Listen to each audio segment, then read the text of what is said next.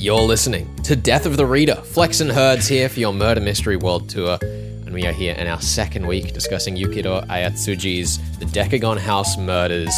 We are covering the 4th and 5th days on the island today, Herds. Well, and the 4th day on the mainland. It's short, but it's there. It is. And it contains some revelations of dire ramifications. Oh my goodness. That Seiji Nakamura is dead. That's crazy. Which is not what you said last week on the show. It's not what I said last week on the show. We'll talk about that more in the third part, I think. But, that's... blunders already happened in Flex. Are you sure you have it's true. As good of a handle on this mystery as you say you do? Well, I have something I want to talk about in the mystery section regarding how that was actually intentionally impossible to solve, but also why I think that's a good thing and why I will own up to my mistakes. Good. You better take responsibility because I sure am not. I would never take responsibility, so we have to distinguish you somehow. But anyway, yeah, we're doing the 4th and 5th days. Yes. A lot happens on the 5th day specifically. The 4th day is really just recovering from the deaths of 2 of the members on the island. We had Orczy and Carr perish the day before. But the 5th day is when everybody dies. And then there were none, as it were. That's what an ingenious title. That's a good title. Someone should use that for a book. It should. I mean, I could think of some better titles, but, it's fine. And then there were none is a perfectly acceptable one with no controversial stigmas attached to it, and that's the main thing. So, yeah. So, Flex, carry me away from this point.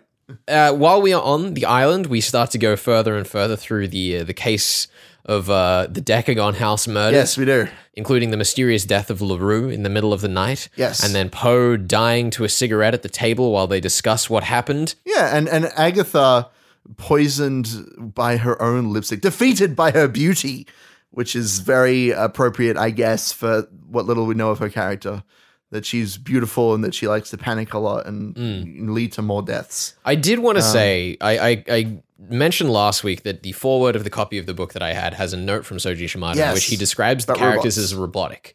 And I said last week that I didn't necessarily agree with that criticism, but I think I now do. Okay. Because one of the fascinating things that we get is that the further we get into these crimes, it's not to say that the characters don't have an emotional reaction, but it's that the emotional reaction seems to come about in that they just do less and discuss the crime more. Yeah, we end up in a sort of a 3-way standoff by the end of the 5th day where it's Poe and Van and Ellery all in a room together, but they discuss it. They discuss the mystery as though it isn't currently happening to them, which is obviously supposed to, in design, reflect the fact that they're in a murder mystery club, and so, of course, they would assess it like a murder mystery, and they're also in a murder mystery novel.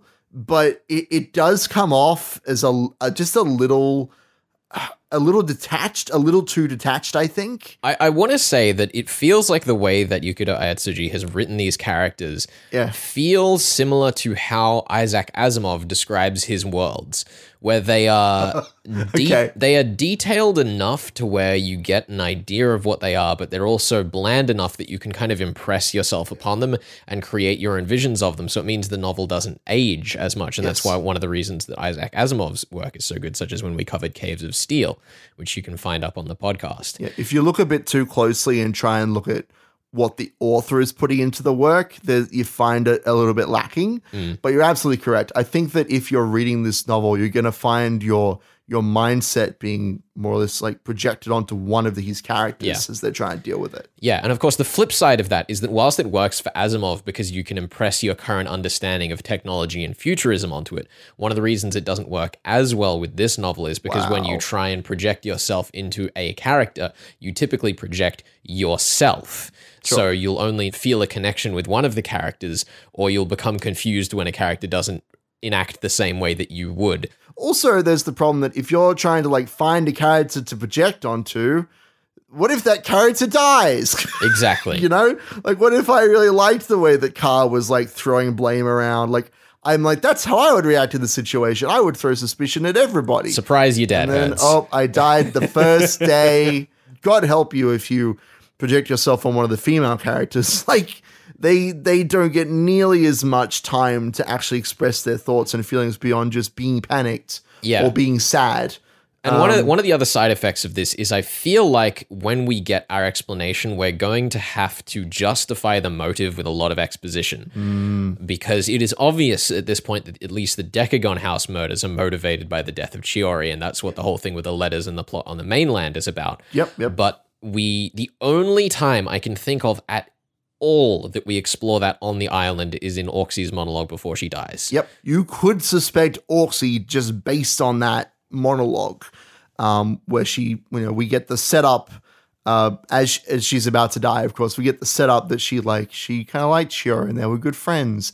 There's depth there that we don't really get to see. But I think ultimately the strong part of this is that it is still a really fun read, a really engaging mystery. For me, I think that the aspect of the story that most kind of is embolic of this is the Blue Mansion. Yeah.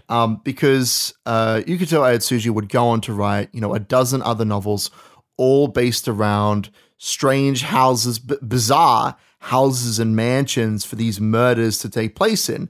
And each of which, I haven't read them, but I assume each of which, the layout of the mansion or the trick of the mansion or whatever, where there's mirrors in every room or there's a hole that you could put a gun through, whatever. Like, there's always going to be some trick that's specific to that mansion that helps you kind of solve the crime, and it's all revealed at the end. But the Blue Mansion is just blue because Yukito Ayatsuji likes weird mansions. The fact that it's blue doesn't seem to have anything to do with the Blue Mansion murders, which have already been, more or less solved at this point. And I don't know, Yukito Ayatsuji clearly has a fascination with interesting architecture and these horror tropes and these mystery tropes. But they're not fully fleshed out in this novel. I think I'd agree more or less. I do like, all of that said, the way that the 11-sided cup and the 11th room are introduced. It's very silly. Because it's one of those things that classic mystery authors will do. They'll introduce a premise and they'll say, here is an odd thing. And a character goes, and this obviously means, and you have a couple of lines to consider what it means before it's confirmed. So there's this rush where you go, oh gosh, what does it mean? It's a really great moment. And it's really fun because then, there's an 11-sided cup in the 10-sided house with 10-sided cups. That must mean there's an 11th room. Yeah, it's a really good piece of setup and payoff that's very quick. It sends those endorphins in your brain, that sort of thing. For you, listening outside the studio, the 11th cup is the method by which Ka was delivered the poison, the 11th cup. I mean, it might have been the 11th cup, but the 11-sided cup. Because all the cups, everything in the house is 10-sided. That's the bit of the Decagon house. But there's one cup that has 11 sides, and so when the poison is put into that cup, if the murderer receives that cup, they just won't drink from it. There's all these leading lines that kind of focus your attention into particular places in the room. And the idea with the 11th cup there is, I think, that everyone was so distracted by the fact everything was in tens, they just stopped bothering to count. And that's how the 11th cup slipped them by. Such a fantastic little note, And I really like that detail. And also the way that then when we go down into the basement that is this 11th room, we get nothing confirmed to us aside from the fact there is another corpse there from the Blue Mansion murders. And that is a really exciting thing because it raises so many questions for you as a reader of what could have happened with this room in the mystery. But because it's on screen for so short a time, we never really get a mention of whether it was used recently. We don't get a mention of what's down there. It's just we go down there. Oh my goodness, the room is weird. The house is on fire. And there's a corpse. Like, literally, the story goes from, Ellery says, I found the key. Because the 11-sided cup is literally the key to opening the 11th room. It's ridiculous. And they find the corpse. They go, Ellery and Van are like, we've done it. We've found the room. Now we just have to, wait for the killer to come in, who is Seiichi Nakamura, who we, of course, know is dead, or at least Kojiro says is dead. Then suddenly the house is on fire. And we don't really get the moment-to-moment blows of what happens there. We don't get to see all the details. But I don't think you'll find this surprising, Flex, that we are going to get answers very quickly. Like, the 6th day is answers almost immediately. And I'm thrilled for you to get to that. I think you're going to love that. Anyhow, we are discussing Yukito Ayatsuji's The Decagon House Murders, the 4th and 5th days. We'll be back with more of that in just a second. You're listening to Death of the Reader.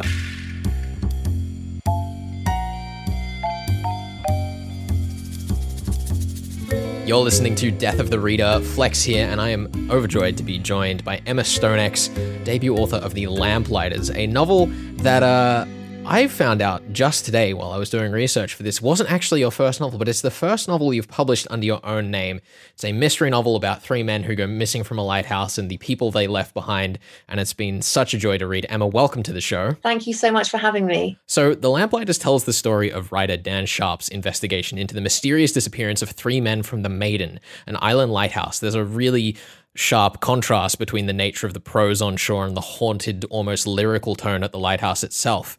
Why do islands, and particularly lighthouses, capture the sense of unreality and fantasy so strongly across so many cultures? Oh, do you know, I'm fascinated by this. When The Lamplighters went out on submission, I was amazed at the international response we had, because I consider The Lamplighters to be quite a British book in its flavour.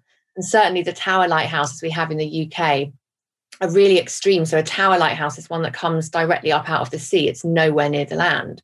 And I think that some of these towers are quite specific to the British coastline and the treacherous reefs we have around our country. But amazingly, lighthouses just have this global reach. I think people are generally really fascinated by them.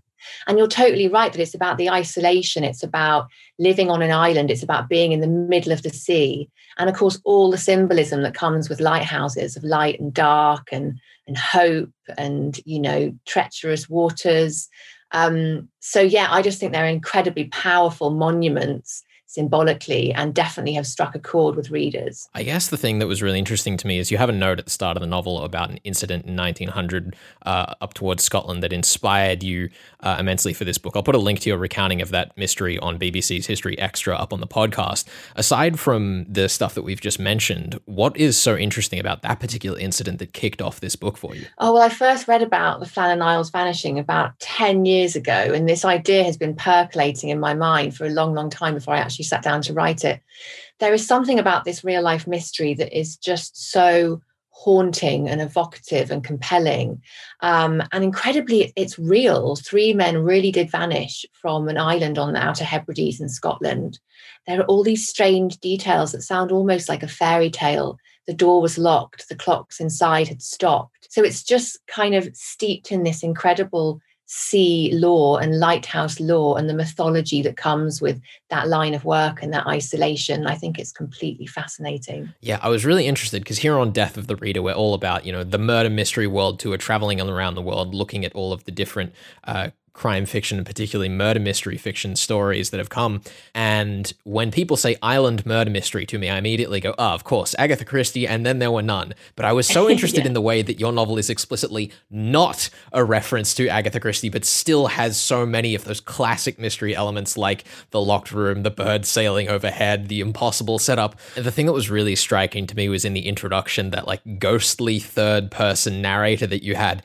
It was so immediately uncomfortable in a way that was both horrifying to read, but satisfying on a level I cannot describe, with so many shifts in perspective. How do you keep it feeling like one piece when it's jumping between all of the different characters? That's such a great question. The answer is that I just drafted it about 18 times, and I certainly didn't get it right the first attempt by any stretch. You're right, there's loads of perspectives in this novel. There are about six different perspectives. The idea behind that in The Lamplighters was so the reader felt almost buffeted between different versions of events. I really wanted to capture the feel of the sea, so the reader could feel free to disagree with the resolution that I put forward. I felt like it was important to put a resolution forward to this mystery. But the whole beauty of the real life unsolved mystery is that, well, the beauty and tragedy, I should say, is that it's never been solved. So it felt stifling to kind of put my handprint too hard on that. And I want readers to feel free to disagree. And I think they can because of the many perspectives in the novel. I think the other thing that was really fun is that you were talking in the novelry in an article that you wrote about how a writer's craft is their imagination, and how your fascination to lighthouses went all the way back to your grandmother's house on the Isle of Wight and this sense of being buffeted by the sea. You know, how long did you just have to stand on the British coastline watching the waves come in until the right word hits you to describe the ocean? I actually live quite far away from the sea, and especially in lockdown, I've really, really missed it. So I think that The Lamplighters and my love of the sea is kind of a product of those childhood holidays, visiting my grandma, going down to Cornwall. And Cornwall is for me the home of the best, most majestic tower lighthouses. There's just something about it and the deep, deep mysteries of it. The fact that so much of the ocean is unknown. It's the perfect setting for a mystery, I think. The other thing that I really enjoyed about the novel is that when you have a perfect mystery setting, then the question is immediately raised, well, what is a mystery after all? Like, if we can't actually solve it because these three men were gone and no one knows, it's the story form of if a tree falls in the forest. Absolutely. And one of the things that really fascinates me about the true story and that I wanted to bring into The Lamplighters was the uncertainty of the women and the families left behind. They don't have answers. So for them, the solving of the mystery becomes its own animal, really, in the years since the men disappear. How important does the truth become? And to lose somebody and not know what's happened to them must be the worst kind of nightmare, I think. And I wanted to be really sensitive to how that might feel for those people, and still would feel, even though the real event happened 120 years ago, there are still families who don't have answers about those men. I think it's really fascinating because obviously part of the story is dealing with, as you say, the stories of the people who were left behind. And in real life, a lot of the people who are left behind never get the answers. And we as mystery readers are absolutely spoiled in that most of the authors that we read do give us the answers. In fact, some authors who haven't given the answers have been given knockback for not giving us the answers, when really that's arguably the more authentic thing to do. Life is mystery. We all live with uncertainty, whether it's something as tangible as missing a person, or whether it's just, who are we? Where do we come from? Where are we going? The appeal of a novel, I suppose, which has that shape and has that ending and has that closure. So I think in writing a mystery novel, it's really important to offer that to the reader and for them to feel at the end of the book that they've had a full meal. Yeah. But at the same time, that there's a slight ellipsis at the end. There's a slight, but what if I disagree? But could it have been this instead? That was the hardest balance to strike in The Lamplighters. And I think in any mystery novel, you still want to have that very faint question mark at the end so that readers feel that sense of magic as well. Yeah, I think that's kind of one of the main distinctions between the golden age and the era of mystery fiction that we have right now. Is the golden age of crime fiction was all about having those exacting answers. The detective figures it out and we accept the detective's answer as truth. And I will hear no debate, sir. Whereas these days we have these stories that accept that nature of reality and blend it over. And one thing that I thought that you did that was really great in The Lamplighters is having Dan Sharp be a writer himself. I thought that was an interesting approach to take because it kind of put I guess for you, a self-critical lens in the story, but also acknowledge the nature of the otherworldliness, the canvas on which writers can write these stories. So when we deal with not getting the truth, a writer is the correct person in the story to deal with it. When in the process for you did Dan Sharp go from just being detective character who will fill this role in the story to a writer who critiques this part of the story? Well, it's a really interesting question because initially he did have more of an investigating role and it just wasn't sitting with the tone of the book at all.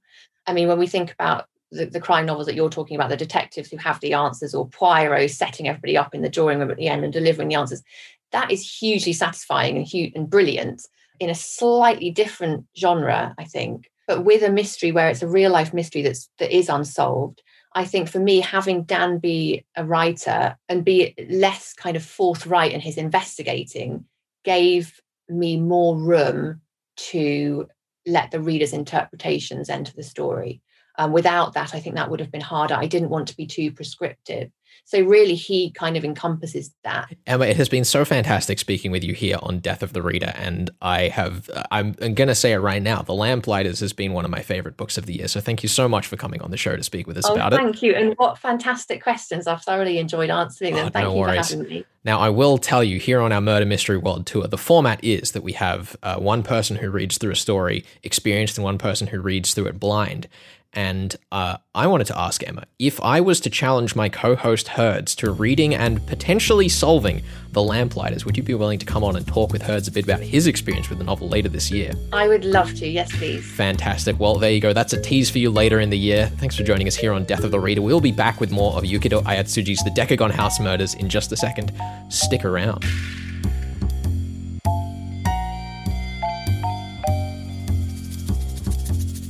You're listening to Death of the Reader. Flex and Herds here for your Murder Mystery World Tour.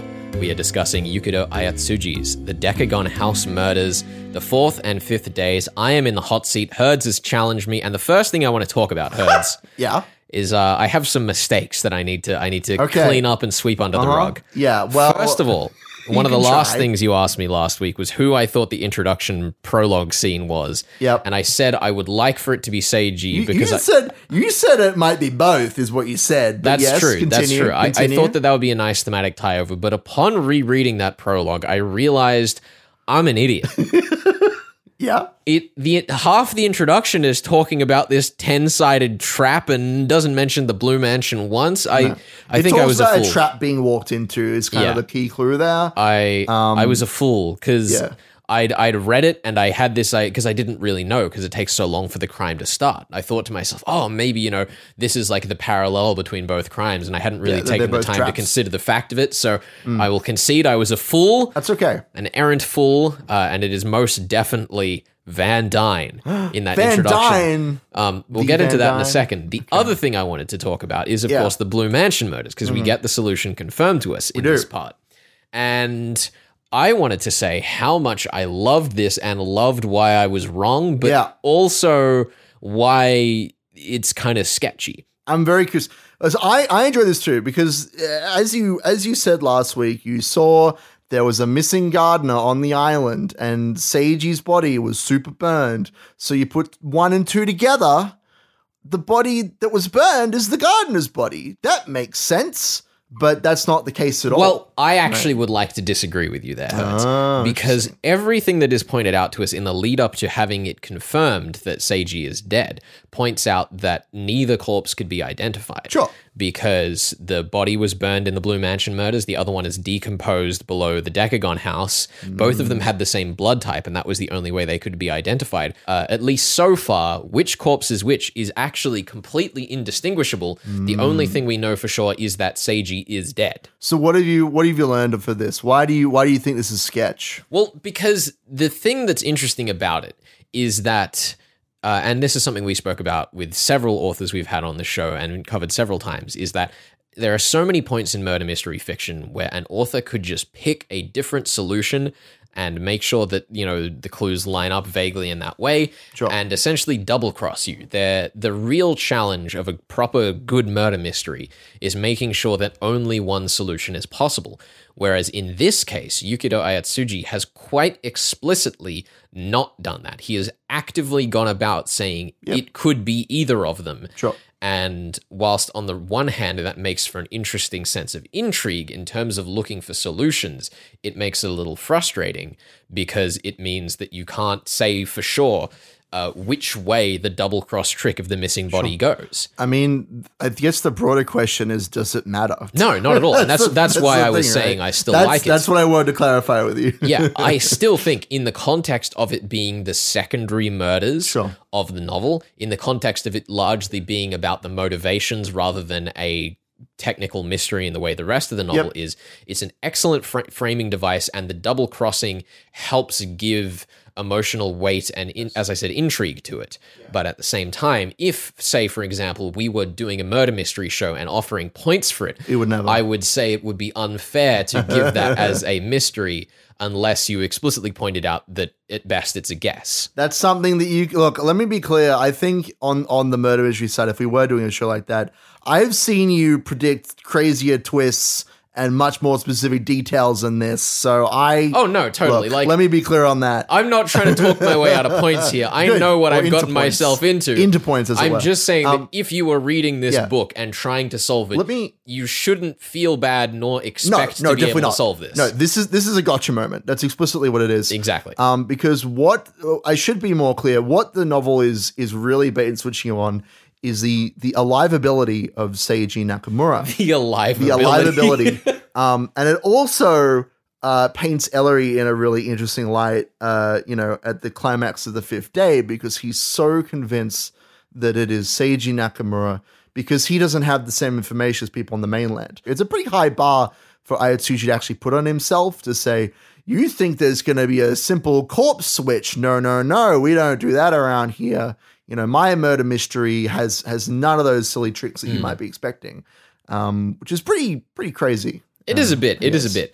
Yeah. The other thing I wanted to talk about that I said last week. I was going to say, you should probably actually solve this rather than me just talking about how much I love this novel.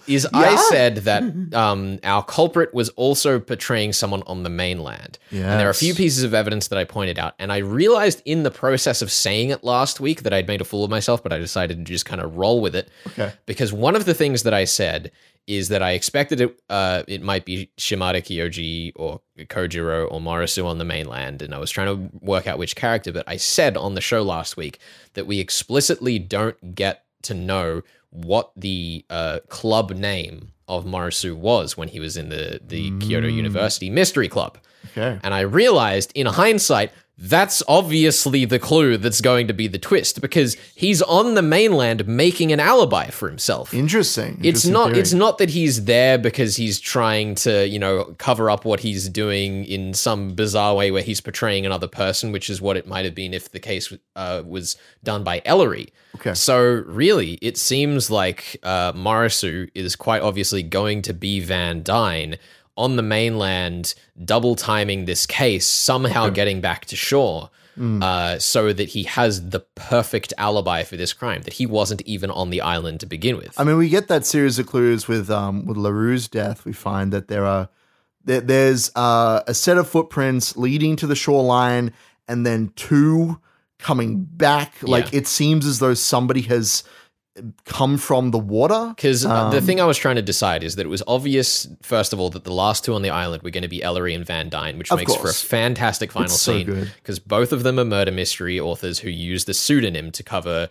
their actual identities. Yep. Although, of course, Ellery Queen was a known shared identity by two other authors. Yeah. Whereas Van Dyne was explicitly trying to hide who he was. One of the other clues that I thought was kind of interesting, and it doesn't seem to have factored in your reasoning, but maybe, who knows? Let's hear it. Is that the names that they take, like Van Dyne and Cronin, they actually take them from previous club members? Yes. Do you think that's going to factor in the story at all? Do you think it's going to be like another Van Dyne or another Cronin or something that maybe that factors in the mystery somehow? Do you think that matters? It's an interesting question. Yeah. And it's not to say that I hadn't considered it, but I can't see a way that Yukito Ayatsuji can really use it, because the only other member of the club is Conan. Okay. And, Shimada Kiyoshi wasn't a member of the club. Kojiro isn't even vaguely in the right ballpark.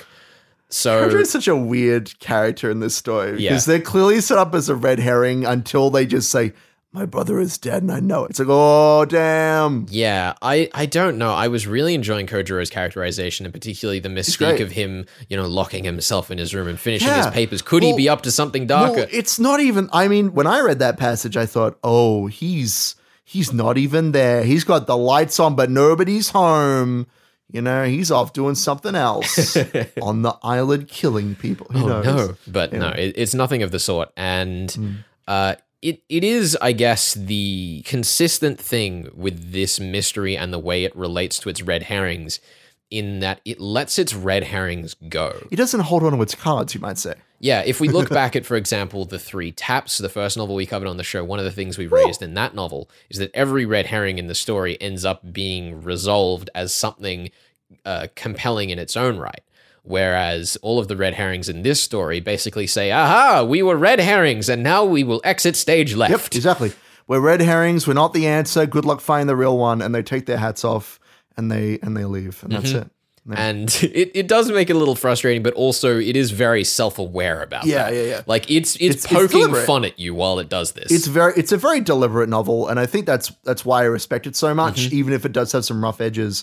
It just has this sense that it's going to tell you a very specific story with these specific characters who do one thing each, and you're gonna like it. Well, Herds, it has been a pleasure joining you as we discuss Yukito Ayatsuji's The Decagon House Murders. Yeah. We will be back with our last week on the novel, covering Herds. Days 6 to 8, the ending of the story and your reckoning. I am so excited to get to this. There's one thing I mentioned on the show in the first week that I hope happens exactly as I described it. The real question is, Flex, do you believe in magic? Absolutely, Hertz. Good. That's what I like to hear. You're listening to Death of the Reader. This is 2SER 107.3, and we'll be back with more of your Murder Mystery World Tour next time.